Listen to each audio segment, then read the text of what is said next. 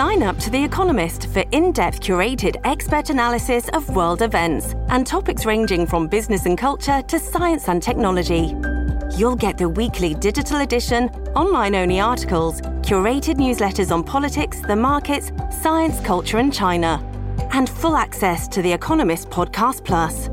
The Economist is independent journalism for independent thinking. Go to economist.com and get your first month free. He had a very good personal life, had a great family, all successful kids. He was a family man. When I got into campus politics, it was in no small part because of the admiration that I had for Brian Mulroney. Deeply appreciate our friendship with Brian and Mila, having hosted them for dinner soon after I became leader to seek the advice of both of them. Jean Chrétien and Danielle Smith, Pierre Poilievre sharing their memories and how Brian Mulroney affected them and their political careers. And he had a profound impact on all Canadians. I mean, we've still got the GST. NAFTA's still there. In terms of, where he falls in the legacy and the pantheon of Canadian prime ministers, that's up to you to determine. I saw one survey that pegged him at number 8 in terms of the best Canadian prime ministers. Okay. Impactful. Take a look at what's gone on since Brian Mulroney. Has anybody had more of an impact, more, nation-shaping policies, victories than Brian Mulroney? I'm not sure. Let's check in with somebody who studies this stuff in depth. Dwayne Bratt joins us now, political scientist. Dwayne, thanks for joining us. Appreciate your time. You're welcome, Shay. How do you sum up Brian Mulroney? I mean, like, in terms of impact, in terms of legacy, he's, for me, maybe in my lifetime, the most impactful Canadian prime minister. Oh, I would agree with that. And if you look at the history of prime ministers, we've had roughly 25. As far as consequential, he's in the top 5 for good and for bad. The impact that he's had. Bear in mind, he left office in '93. So 30 years ago. Yeah. But the legacy has remained. He was the last progressive conservative prime minister, and the only conservative prime minister since Macdonald to win back-to-back majority governments. The free trade was a major leap of faith when he undertook that in 1985. We had a very vicious 1988 election on that. But now there is a consensus.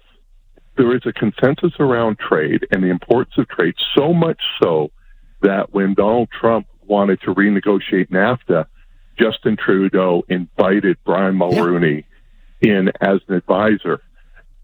When John Turner, fought the election of his life against free trade to see the Liberals endorse it. So that's a change in Canada.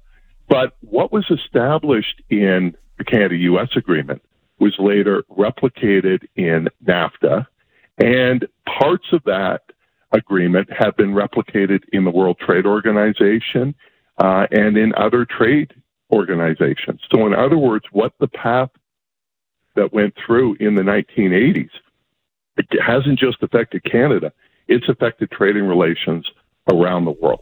And that agreement, I can guarantee you, would never have occurred without Brian Mulroney.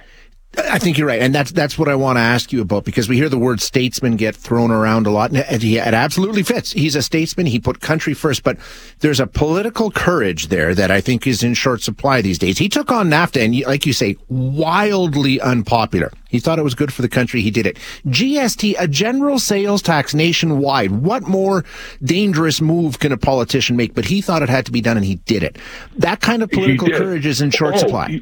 Yeah, so I want to talk about both of those events separately. So yes, it took political courage to launch the free trade agreement. That had been seen as a third rail ever since the 1911 election, when Laurier had negotiated an agreement, fought an election on it, and lost. Lost to the Conservatives, by the way. And so to launch this was very risky. He called it a leap of faith. That took courage. But it was also the personal relationship he had with Ronald Reagan that they were able to come to a deal. There was a clock that was running because of a U.S. policy known as Trade Promotion Authority, and they had to have a decision made by a certain date in October of 1987. It went right down to the wire, like within hours, and it took the personal relationship between Mulroney and Reagan to get that across the finish line. On the GST, he went from a hidden sales tax to a visible sales tax. He knew it was going to be unpopular. It contributed greatly to the destruction of the Progressive Conservative Party and his party getting wiped out in 1993. Jean Chrétien campaigned on scrapping the GST in 1993, but you may notice we still have it. Exactly. Right? And Chrétien admitted later on that there's no way that the Liberals could have balanced the budget back in the 1990s had it not been for the GST. So it was the right policy and horrible politics, and he was willing to do it. I was trying to quantify his impact on the world stage. Nelson Mandela, apartheid, communism. I don't know if we've had that influential of a leader on the world stage since he left either. I mean, that's part of his legacy too. Oh, absolutely. So foreign policy is an area I focus on. And I do a trade class where I emphasize the free trade, but go beyond that. And the best example I can give you is when Ronald Reagan died and when George H.W. Bush died, Mulroney gave a eulogy at both funerals. And it's not like they had 20 people or 30 people. At Bush's funeral, 3 people spoke. George W. Bush, his son, and another U.S. president. James Baker, who is the best friend of George H.W. Bush and was Secretary of State and Chief of Staff and a political fixer. And the third, Brian Mulroney. And he spoke at Reagan. That is incredible. And that shows you the status that he had in the United States, our closest ally. But it went beyond that. He had very good relations with Helmut Kohl in Germany, Francois Mitterrand in France. And it wasn't just free trade. It was the battle over apartheid. Yep. It was the Ethiopian famine relief. It was the Montreal Protocol over the ozone layer and the acid rain treaty. It was the Gulf War, where he played an instrumental role in not only contributing forces, but in building the political coalition and the end of the Cold War. So it was a combination of events. Canada had much more clout internationally, 35 years ago than it does today for a variety of reasons.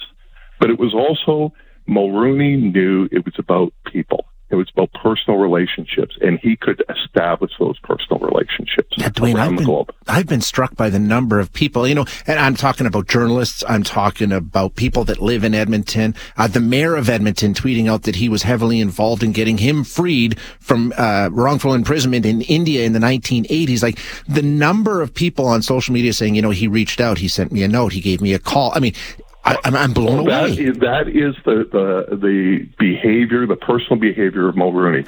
He would spend hours each night making short 5-10 minute phone calls around the country, wishing people a happy birthday, giving them condolences on the death of a family member. The amount of people yesterday saying, I remember at the worst moment in my life getting a phone call for Brian Mulroney. Yeah. And he worked the phones for decades before he was prime minister, and that's how he won the leadership of the Conservative Party, was decades of doing this while he was prime minister.